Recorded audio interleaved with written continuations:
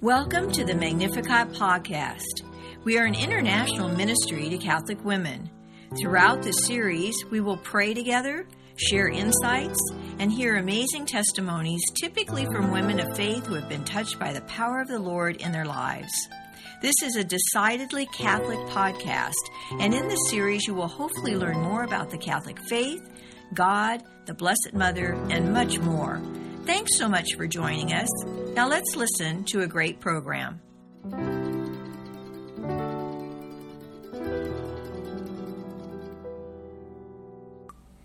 In the 1980s, Deacon Ken and Marie Finn felt led to write a Bible study. Along the way, they met and were encouraged by two saints, Pope John Paul II and Mother Teresa. Marie clearly remembers meeting Pope John Paul II. She said that he was so gracious with that beautiful smile he had, and she said he went on to greet Deacon Ken first, and she said, I don't remember what he said to him directly, but when he came to me, I remember him distinctly saying to us, do not get discouraged, finish your work. And then, she said, he took both of their hands and gave them a blessing. Well, if that were not enough, Mother Teresa goes on to tell them that it is a wonderful work of God, and I assure you of my prayers that you may continue to do this work which He has entrusted to you with great love. As it turns out, the Bible study, before it was even published, went all over the world through Mother Teresa's order, the Missionaries of Charity, and also the Legionnaires of Christ. This Bible study, The Bread of Life, is a Catholic Bible study. It has the Nihil Obstat and Imprimatur and focuses on the readings for the coming weekend. Let's listen now as Marie helps us to hear the Word, pray the Word, study the Word, proclaim the Word, and live the Word of the Lord Jesus Christ. Welcome to the Bread of Life Catholic Bible Study. The Paraclete, the Holy Spirit, whom the Father will send in my name, will instruct you in everything and remind you of all that I have told you. John 14:26. Let us begin with prayer. In the name of the Father, and of the Son, and of the Holy Spirit. Amen. Father, I cannot understand your word without your grace. I acknowledge my weakness so your power can reach perfection in me. Send your Holy Spirit to remind, teach, and guide me to the truth. And may I share as soon as possible whatever you teach me. Come, Holy Spirit, fill the hearts of your faithful and kindle in us the fire of your love. Amen. The application from last week's 13th Sunday in Ordinary Time. The first reading tells us that God does not make junk. The second reading shows us that our actions speak louder than words. The gospel reveals God's presence in all situations. This week, by your actions, show what it is that you really believe. Look for specific ways to be humble to your family, like the ruler in the synagogue. Make a decision to put your family members' interests before your own. Share the good news of the gospel with each member of your family. Love one another as He loves you. And I experience God's touch and love for me through the scripture, blessed are the clean of heart, and for they will see God. And also, I have you in my heart, and shared that with my whole family through an email. Shared what He's doing in my life. What was a helpful or new thought from the readings or from the homily you heard on Sunday? And from what you learned, what personal application did you choose to apply to your life this week?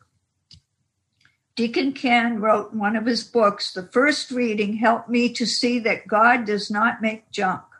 His application was, I have been very concerned about a man who has ruined his life and lost his children over his actions. I still see a very good person in this man. I see Christ disguised in him. In an application from another book he had, talking comes by nature, silence by wisdom. I am realizing that the more you talk, the less you really say. And for me, my application, the woman with the hemorrhage touched Jesus, and Jesus touched the synagogue official's daughter's hand, and the little girl rose from the dead. Well, my application to my thought, which was just said, pray with expectancy that Jesus will heal when praying with someone. He always heals those who believe in him. If I really believe I am a temple of the Holy Spirit and I have the hands of Jesus, I will not be afraid of asking God for the impossible. Now, this week is the 14th Sunday in Ordinary Time. The Gospel is from Mark 6, 1-6, a reading from the Holy Gospel according to Mark.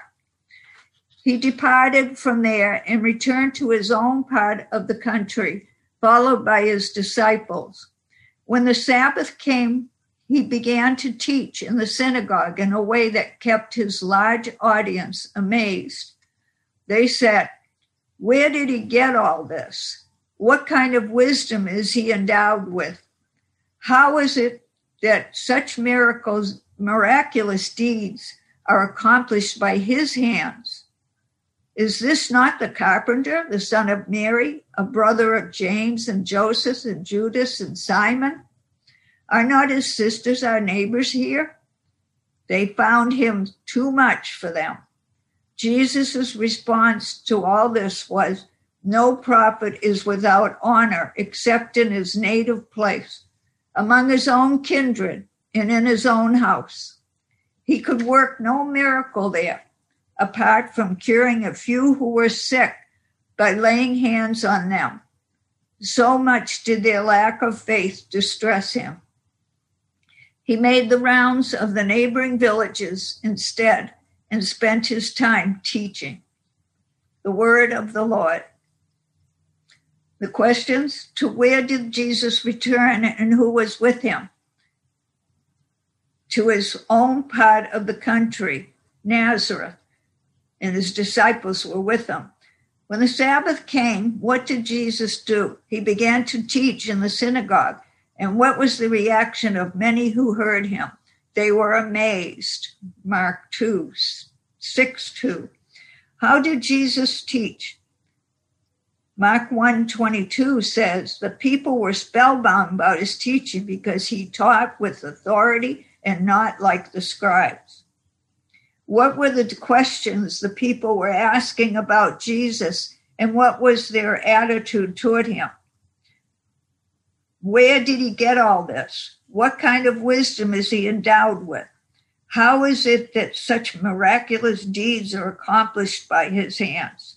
Is this not the carpenter, the son of Mary, a brother of James and Joseph and Judas and Simon? Are not his sisters our neighbors here?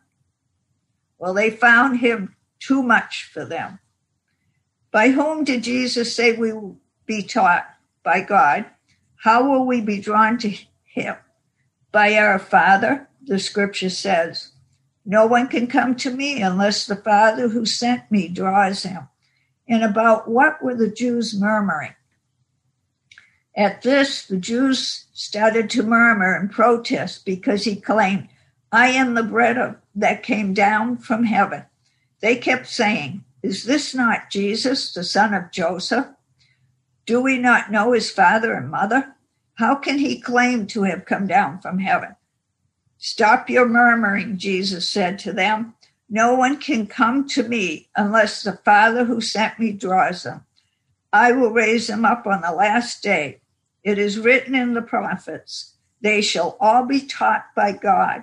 Everyone who has heard the Father and learned from him comes to me." John 6:41-45. Where did Jesus say a prophet is without honor? In his native place. Among whom? His own kindred. And where? In his own house. What was Jesus not able to do in his own native place apart from curing a few sick people? He could do no miracles. How were some healed by Jesus? By laying hands on them. Personal. How has Jesus healed you? By his touch. And how have others been healed by his touch through you? Deacon Ken wrote in one of his books, dated 1993 to 2000, he has healed my emotions and he is healing my body. I hope, like Paul, others see his strength in my weakness.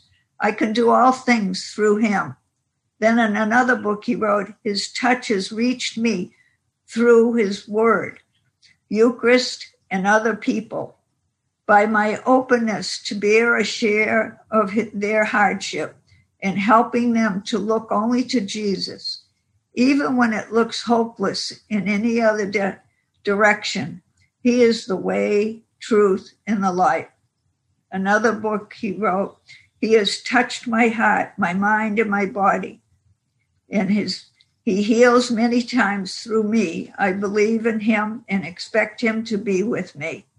And another, through his word, sacraments, Marie, and teaching, preaching, and healing. So the question again, how has Jesus healed you by his touch, and how have others been healed by his touch through you? And I wrote, he touches me a lot. He touched me when the song, He Touched Me, was playing. I had my eyes closed and I felt his hand come upon me. I rested in the spirit and was healed of an ulcer.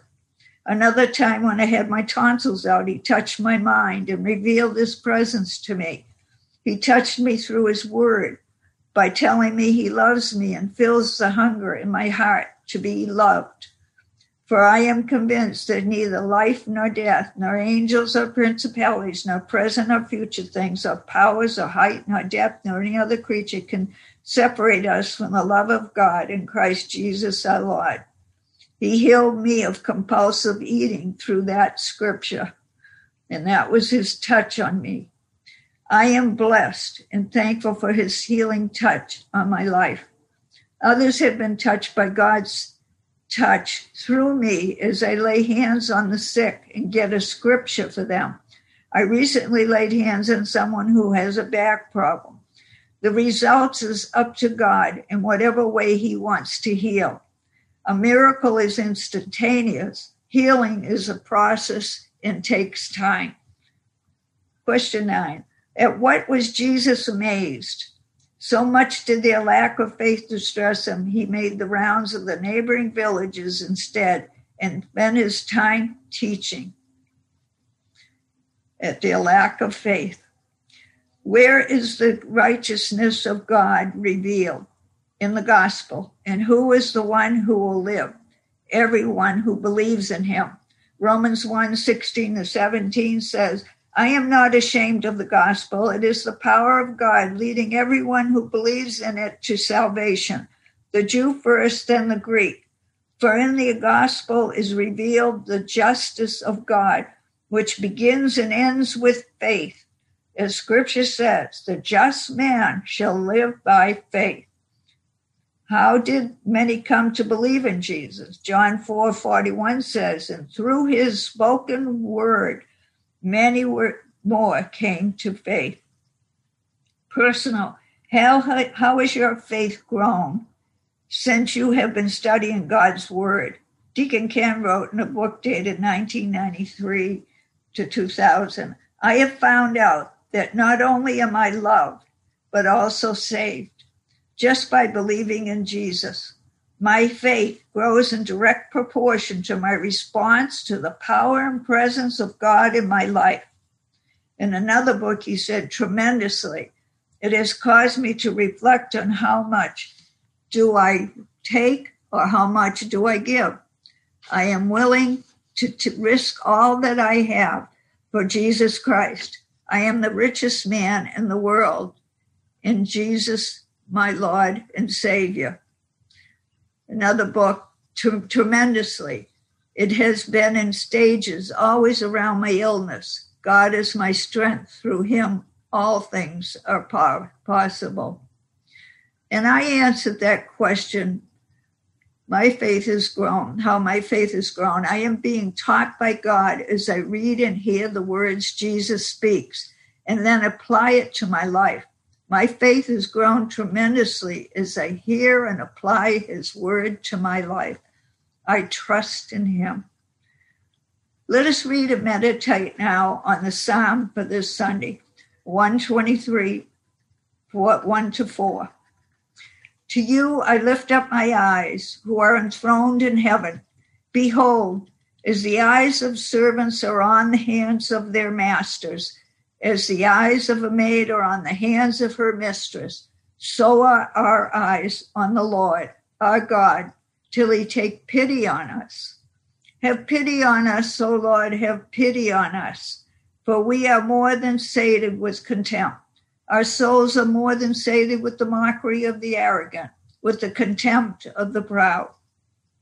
What is the Lord saying to you personally through the Psalm, and how can you apply this to your life? Deacon Ken said, have pity on us, Lord, have pity on us. In his application, I want to find Jesus hidden in the disguise of the poor, and I want to recognize him through pity. Suffering and joy lead to humility and obedience equals holiness. Another book, he show us favor, Lord, for we have our fill of contempt. His application, by forgiving others as Jesus forgives me. I am deeply grateful for his mercy. I do not deserve it. And I wrote an answer to that he has come for a people, not for me alone. And as I lift my eyes to look upon him, he fills the desire of my heart and all who do the same. We are all sinners and all in need of God's pity, his mercy. My application, stay humble and look to God when feeling oppressed or depressed. The commentary. Jesus was teaching and healing around the country, but the people of his hometown saw him only as a carpenter. They looked at Jesus and asked, what are his credentials? Where did he go to school? He is no better than we are. He is just a common laborer.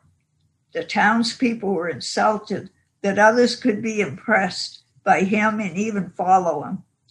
They completely rejected his authority because he was one of their peers. These people missed his message because they thought that they knew all that was needed to know about him.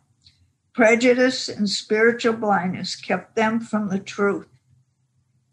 Today, there are many people who still reject his message because it is too simple, too common, and too demanding. Today, we have many people who refuse the message because they have too much power, wealth, education, or fame to be committed to such a servant like Jesus. The Jews were looking for a mighty, powerful, educated warrior-type Messiah.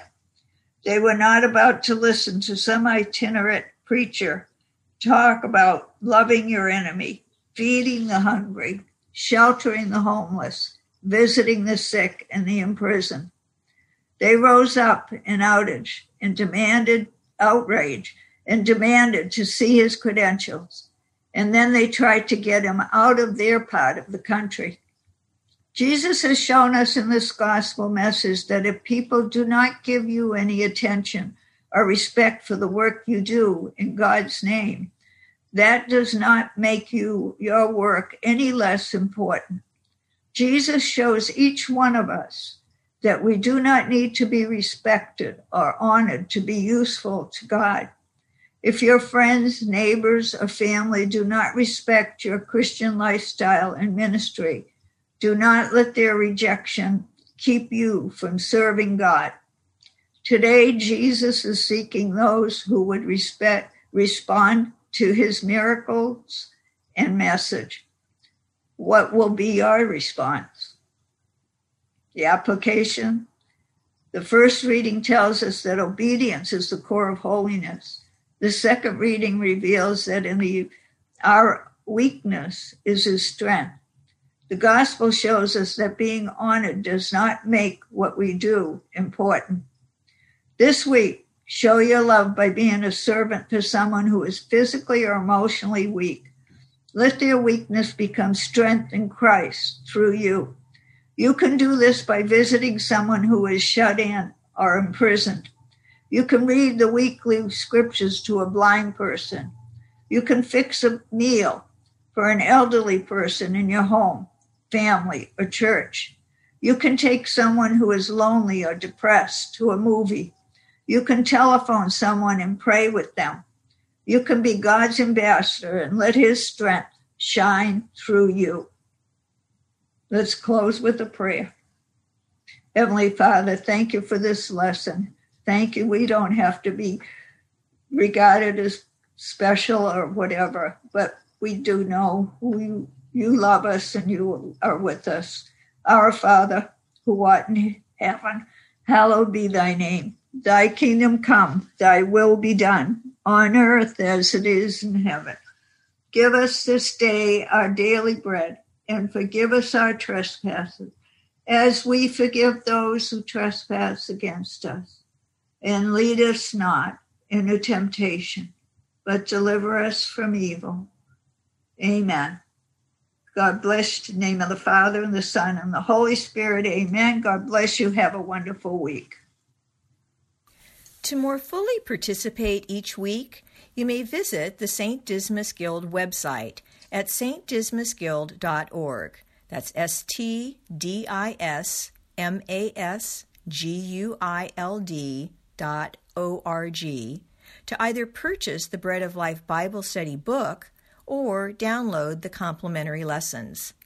In 1989, Deacon Ken and Marie Finn began this prison, pro-life, and pro-family ministry to remind us that the Paraclete, the Holy Spirit, whom the Father will send in my name, will instruct you in everything and remind you of all that I have told you.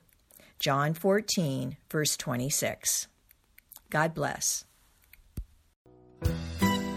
Thanks so much for listening to this Magnificat podcast. Have you been touched by our time together? If so, for more information or to find a Magnificat chapter near you, go to our website at magnificat-ministry.org or visit us on social media. We would love to hear from you. You can also email us at magnificatcst@aol.com or call 504-828-MARY, M-A-R-Y. Until the next time, may God bless you.